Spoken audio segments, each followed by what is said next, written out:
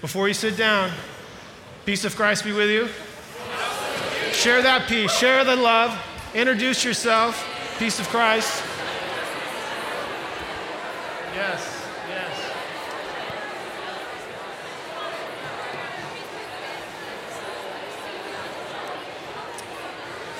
All right, friends, peace of Christ be with you. It was 25 years ago when the gathering started, this collection of Hope College students and people from the community and professors would come into Dimnit Chapel, pull the door handle, adding their fingerprints to the history, and come inside this storied sanctuary to worship. 25 years. Before, when were you born? What year? Yeah, right. Long time ago. Before you were even born, we started gathering in the gathering. And I love the gathering. I'm using the word love. I love everything about it. I love coming in here and worshiping with you and having our voices, all of this different voices find harmony, particularly when we hit that amen at the doxology. I love opening up the book that we love, and I love confessing our sins together and then hearing the assurance that we are loved and forgiven. I love coming to the table. And I love being together as this gathering. And one of the things I love about the gathering is its name. The gathering, I think, is an appropriate name because it points us to a fundamental reality and picture that's going on in heaven right now. If you're just joining us at the gathering this year, we have stepped into a vision of worship in which we are exploring St. John on Patmos' vision of what's happening in heaven right now in chapters 4 and 5 of that epic poem. St. John is on the island of Patmos because of the word of God and the testimony of Jesus. He was in the spirit of the Lord's day when he heard a loud voice behind him like a trumpet say, "Write in a book what you see and send it to the 7 churches, to Ephesus, to Smyrna, to Pergamum, to Thyatira, to Sardis, to Philadelphia, and finally to Laodicea."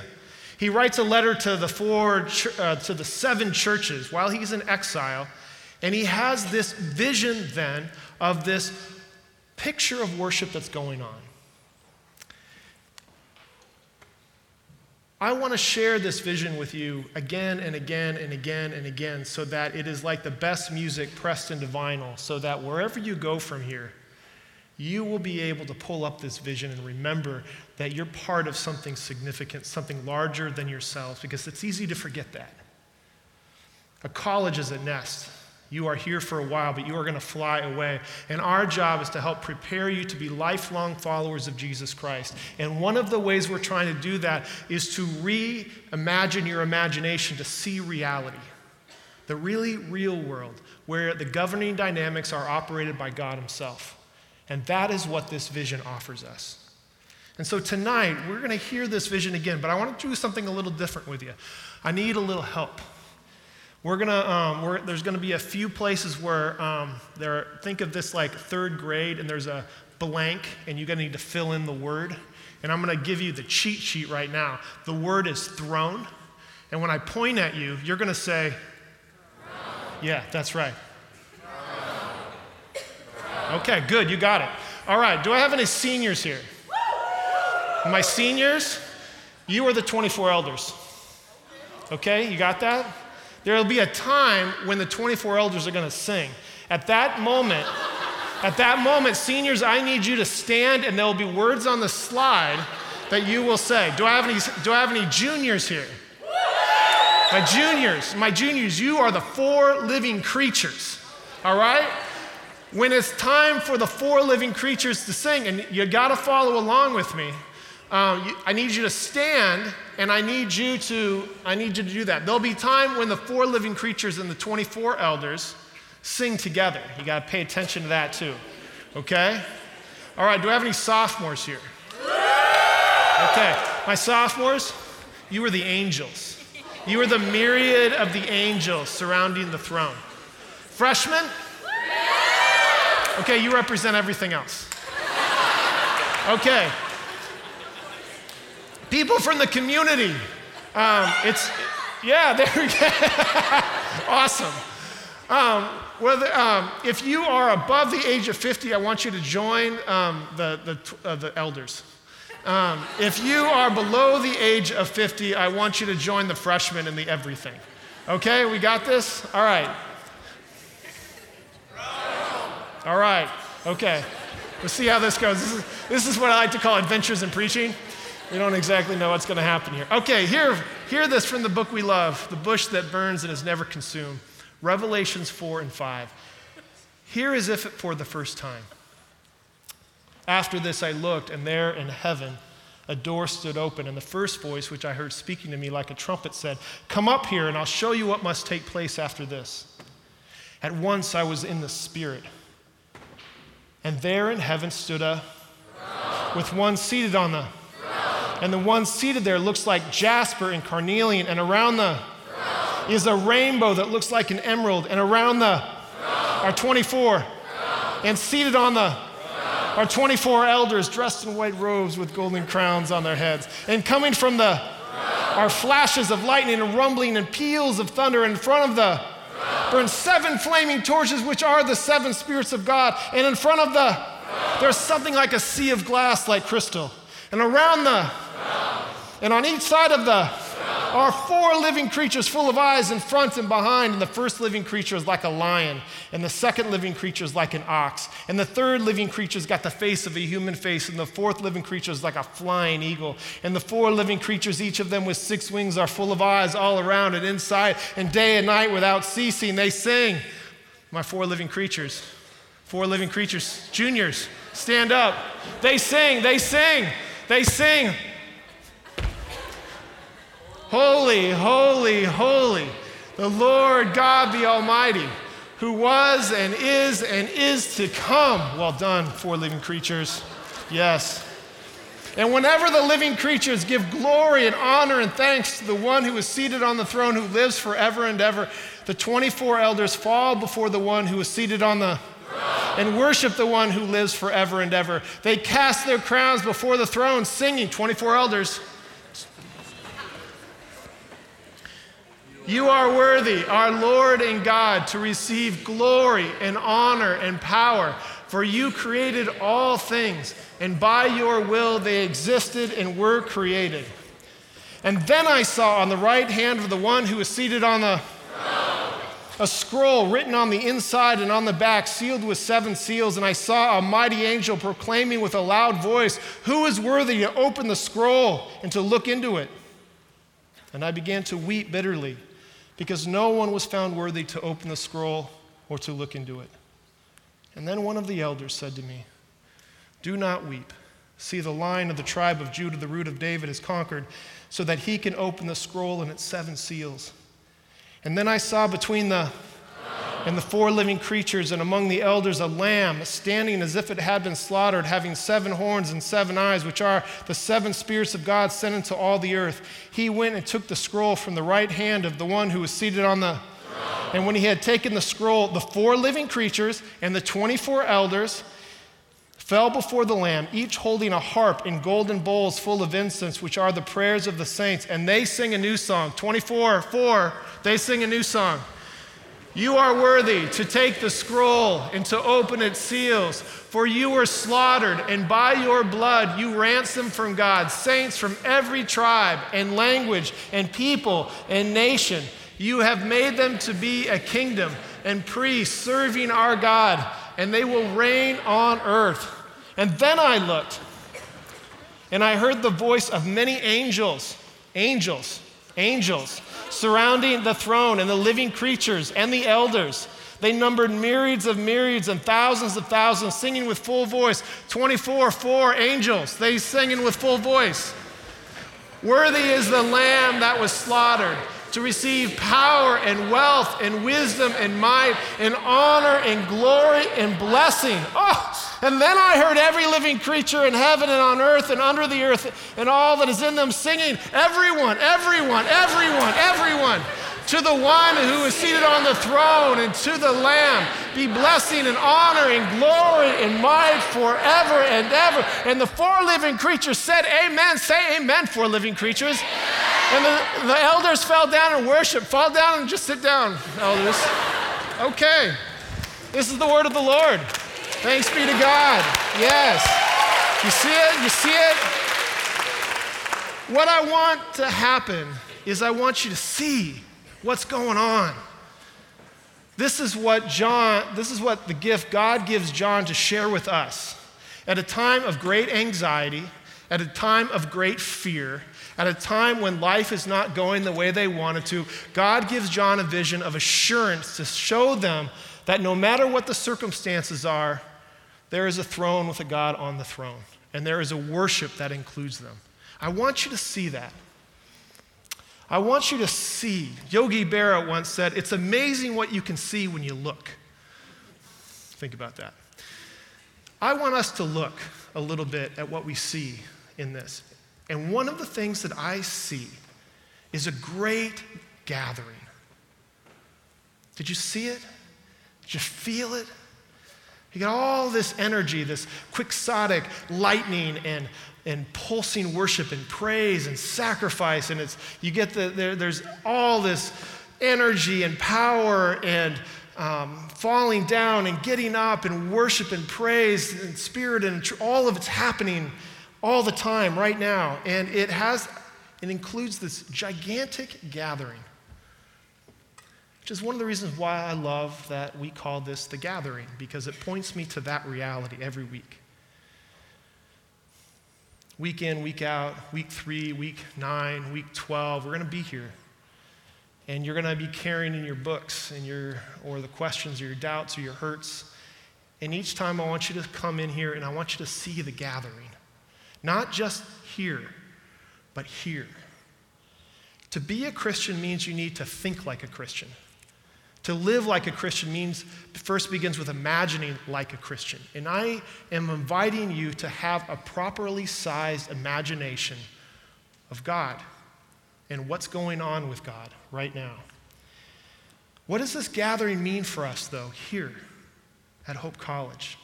Well, to get at that, I want to investigate that braided ministry of St. John again, the ministry of him as a poet and a theologian and a pastor. I want to use those lenses as a way to help us understand what this great gathering means for us right now. John is a poet, and the job of the poet is to help us to see reality. I think that one of the most underrated vocations in the church right now are our poets. One of the best classes I ever took in college was a poetry class that helped me pay attention to the details of words, the syntax, the rhythms. Words that didn't only tell me something, they showed me something. Someone in here tonight is called to be a poet. I just know it. And whoever you are, I know that you're probably fighting that. And I want you to know that this is one of God's vocations. This is one of the things the church needs right now. We don't need just smarter people. We need more imaginative people. We need people to help us see. Some of that's going to be in songwriting. Some of that's going to be in poetry. Some of that's going to be in other kinds of writing. But we need you to take seriously the vocation of language so that we can help people see. That's what John is doing in the book of Revelation. Consider Revelation as a giant 21-chapter poem. A poet's job is to help us see reality from a new angle. It is difficult work. It is precise work. It is mentally and intellectually charged work. There's a long tradition in the West where we pit reason against imagination. It began all when Plato wrote the Republic and he kicked all the poets out and he made the philosopher king. It set this long trajectory for reason to be pit against imagination. I think that that's a faulty dichotomy. I think the imagination is the engine that runs reason. These are not over against each other. Imagination doesn't belong to children in games. The highest level of intellectual work in philosophy and science and research demands the imagination. And so the poet's job is to call that out. And we see that at the highest level in the book of Revelation. There are 404 verses in the book of Revelation. 275 of them are direct Old Testament references. What John is doing is absorbing the whole Old Testament and reframing it in light of the good news of Jesus Christ. But he does that poetically. That is serious intellectual work. So if you are somebody in the arts who feels called to painting or to dance or to interpretation arts like that, that is highly intellectual work. And your contribution matters is essential for the church, just as John's was. John is a poet. And in order for us to understand this great gathering, we need to see this through the lens of a poet. Does anyone know what kind of literature the book of Revelation is? Anyone? Bueller? Total 1985 joke. It's apocalyptic. Apocalyptic literature is the literature of the poet. It is the literature that speaks to the end times, and sometimes people get really fixated on that, on the prophecy. We treat the book of Revelation as if it's like a crystal ball, and we put our hands around it trying to tease out what's going to happen here and there. And there are points where in the book of Revelation there's absolutely prophecy happening. But apocalyptic literature is as much about what's going on right now time. And what's going on right now, and this is the reign of Domitian. Domitian is killing the Christians. He's exiling them like John. To be open about Jesus Christ as Lord is an invitation to have your life taken. Because Domitian said, he is Lord, he is God. And any confession that would challenge the power and principality of Caesar was a threat. And so how do you communicate with each other at a time of political oppression? You have to speak subversively. You have to use symbols and numbers and imagination and metaphors. You have to make illusions that the powers and principalities may not get. That's what's going on in the book of Revelation. Understand the book of Revelation not so much as a future prophecy book, but as a book that is making a serious political commentary through the poet. Now, we heard it. Again, what's the first thing that we see? There's some dramatic poetic imagery that's going on here. What's the first thing that we see when I point to you? A throne. Last night, that's what we talked about last week. I looked over his shoulder. There in heaven stood a throne with one seated on the throne. The throne is that representation of God's sovereignty, of God's reign, of God's rule. Now, what does that throne look like? Before I got up to preach last week, the Scogan family was seated right here on my right side, your left side. And Sophia, their oldest, I think she's 11, I gave her my sketch pad and I said, hey, I want you to sketch me a drawing of my sermon tonight. And this is what she drew. Isn't that cool? So last week I preached on the throne and the one who's seated on the throne. And so I got this little 11-year-old, this little artist, future artist. I don't know how Matt's going to feel about that. But she drew this beautiful throne. The throne is a poetic description of the fundamental reality that at the center of all things is God. And everything that happens after in this vision is concentric circles around this throne. There is a throne in heaven. But around the throne are then 24 thrones. And seated on the thrones are 24 elders. What does that mean? Well, one interpreter believes it means it's the 12 patriarchs, the 12 apostles, old Israel in the new church. You have the law and you have the covenant of grace. You have the sacrifice and you have the freedom. You have all of that gathered around the throne. The 24 elders represents all of God's covenant people. All of the prayers, all of the pain, all of the history is gathered around that throne. So when God is sitting on the throne, he is including everything that he has divinely acted in the world. There are 24 thrones, and then there are these 4 living creatures, right? The ox, the lion, the one with the human face, the eagle. Well, the ox is the strongest.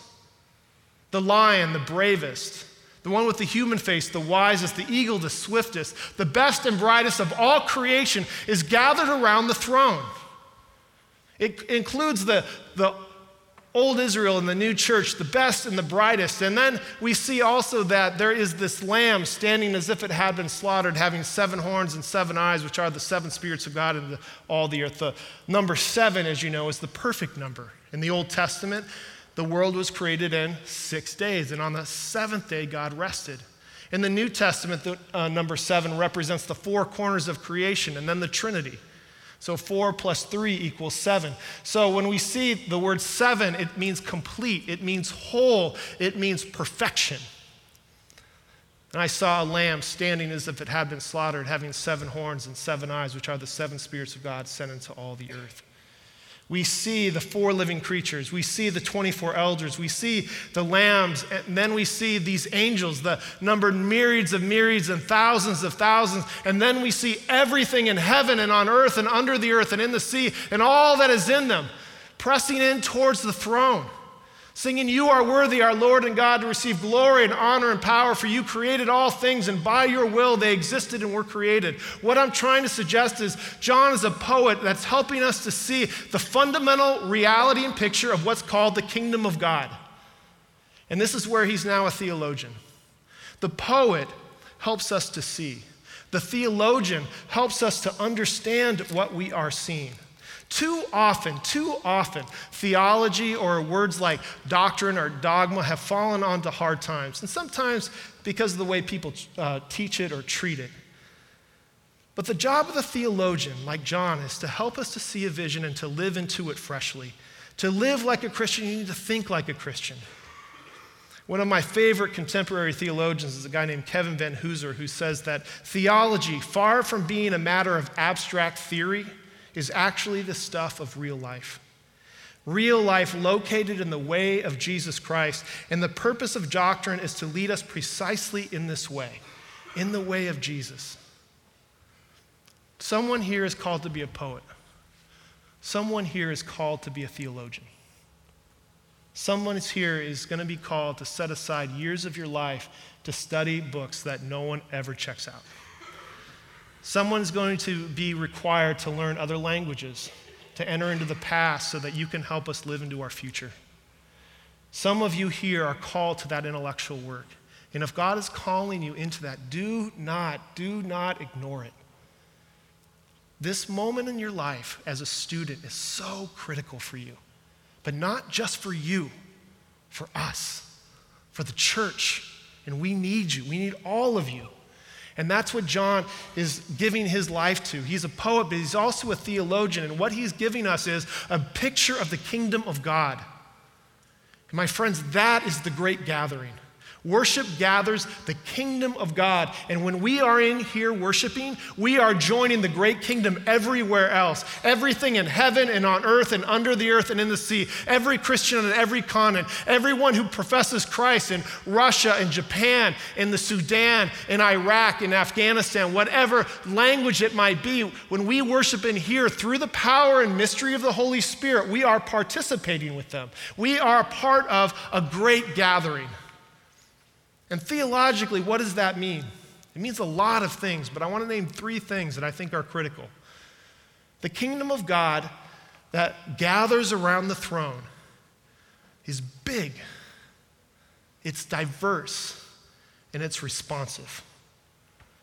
The kingdom of God, first of all, is big. To worship Christ means that we are pulled into a cosmic concern. There is not 1 square inch of the galaxy that does not belong to Jesus Christ. I get it. That sometimes Christian culture can be really stifling. So much so that you want to reject Christ altogether. But I want to make sure that you don't confuse the culture with Christ himself. Sometimes we Christians can get so fixated on small concerns and debate all of these things. And when that happens, when we start drawing ourselves too emotionally narrow, I want to invite you to go back to this vision and to remind yourself that the kingdom of God is large. It's big. The concerns of God are big and large. We need to readjust our imagination for the kingdom of God. We need to think different. We need to think larger. We need to think with more aspiration. We need to think how God is thinking, recognizing that though we be small, we are part of a God who is mighty. God is doing a new thing, and it is for the whole world. It includes you, but it is not fundamentally about you. The kingdom of God is big. I'm reminded of that great quote by C.S. Lewis in that wonderful sermon called The Weight of Glory, when he writes, "Indeed, if we consider the unblushing promise of reward and the staggering nature of reward as promised in the gospel, it would seem that our Lord would find our desires not too strong, but too weak.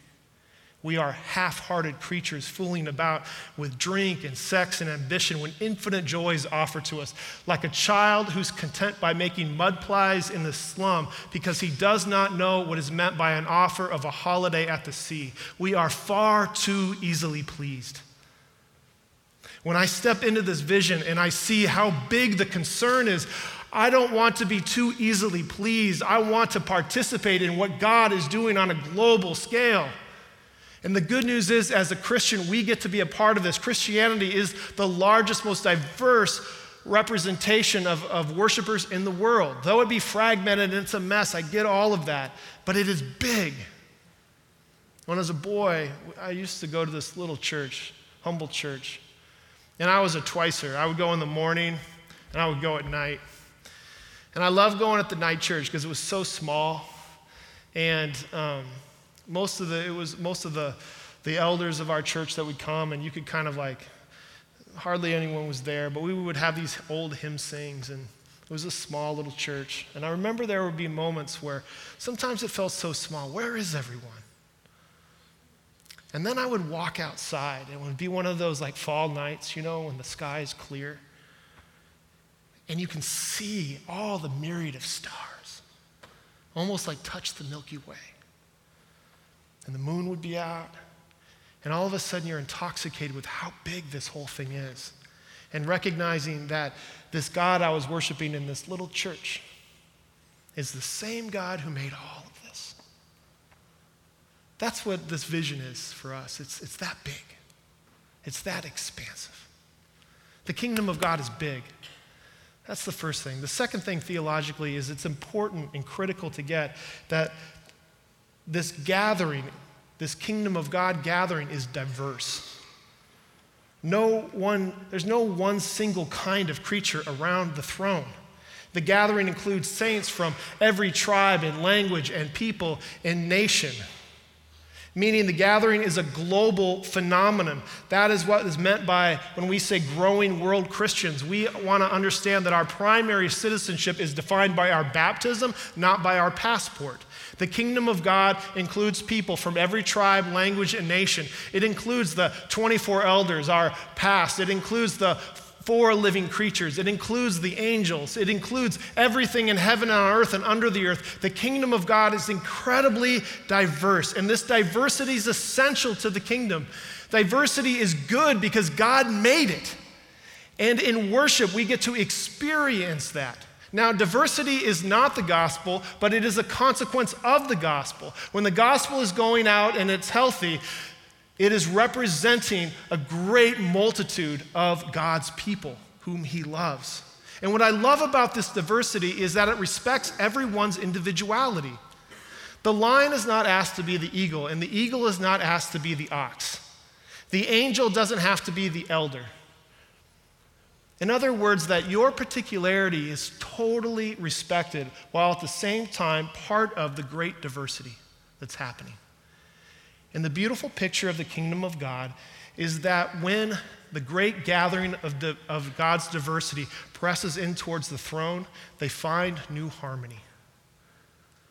And I may be out on a limb here, but I believe that our challenges here at Hope College require us to press in towards the throne to find that harmony.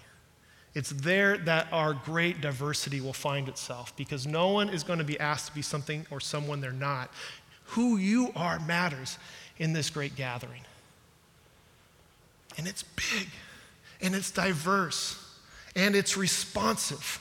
The kingdom of God gathers a great multitude of diversity because of its responding to something that God has done, not something that we have done.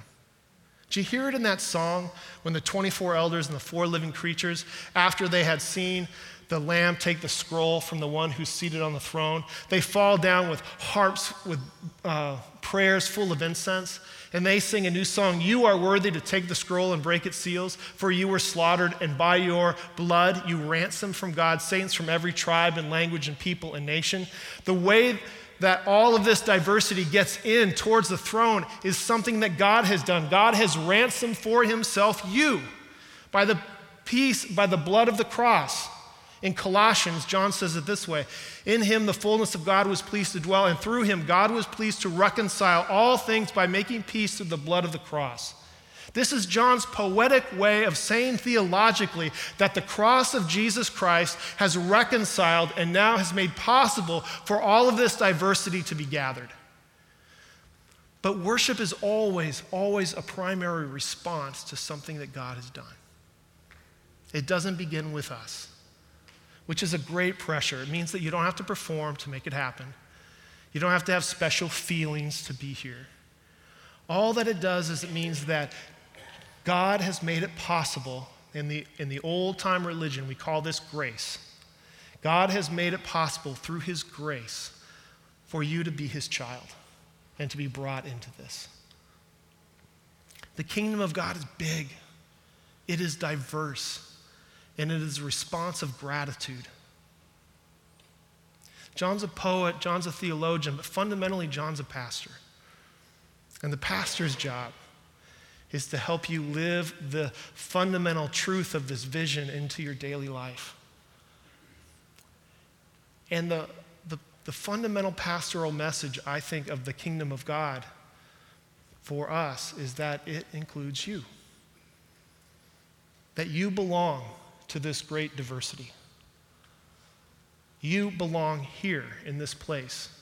You may not be at a point yet, maybe at Hope, because you're a freshman and you're still figuring out who your people are and where do you sit and all of that. I want you to feel all that but know that you belong here, who you are, who God made you to be. Not only do you belong here, God needs you here. Because only when you bring your particularity can the whole community experience diversity. And so I want to encourage you pastorally to keep coming. Find your place here.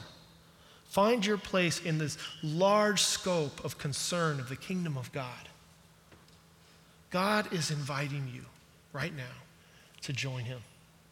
Not just him, but to join that 24 elders and the 4 living creatures and the myriad of angels and everything in heaven and on earth and under the earth.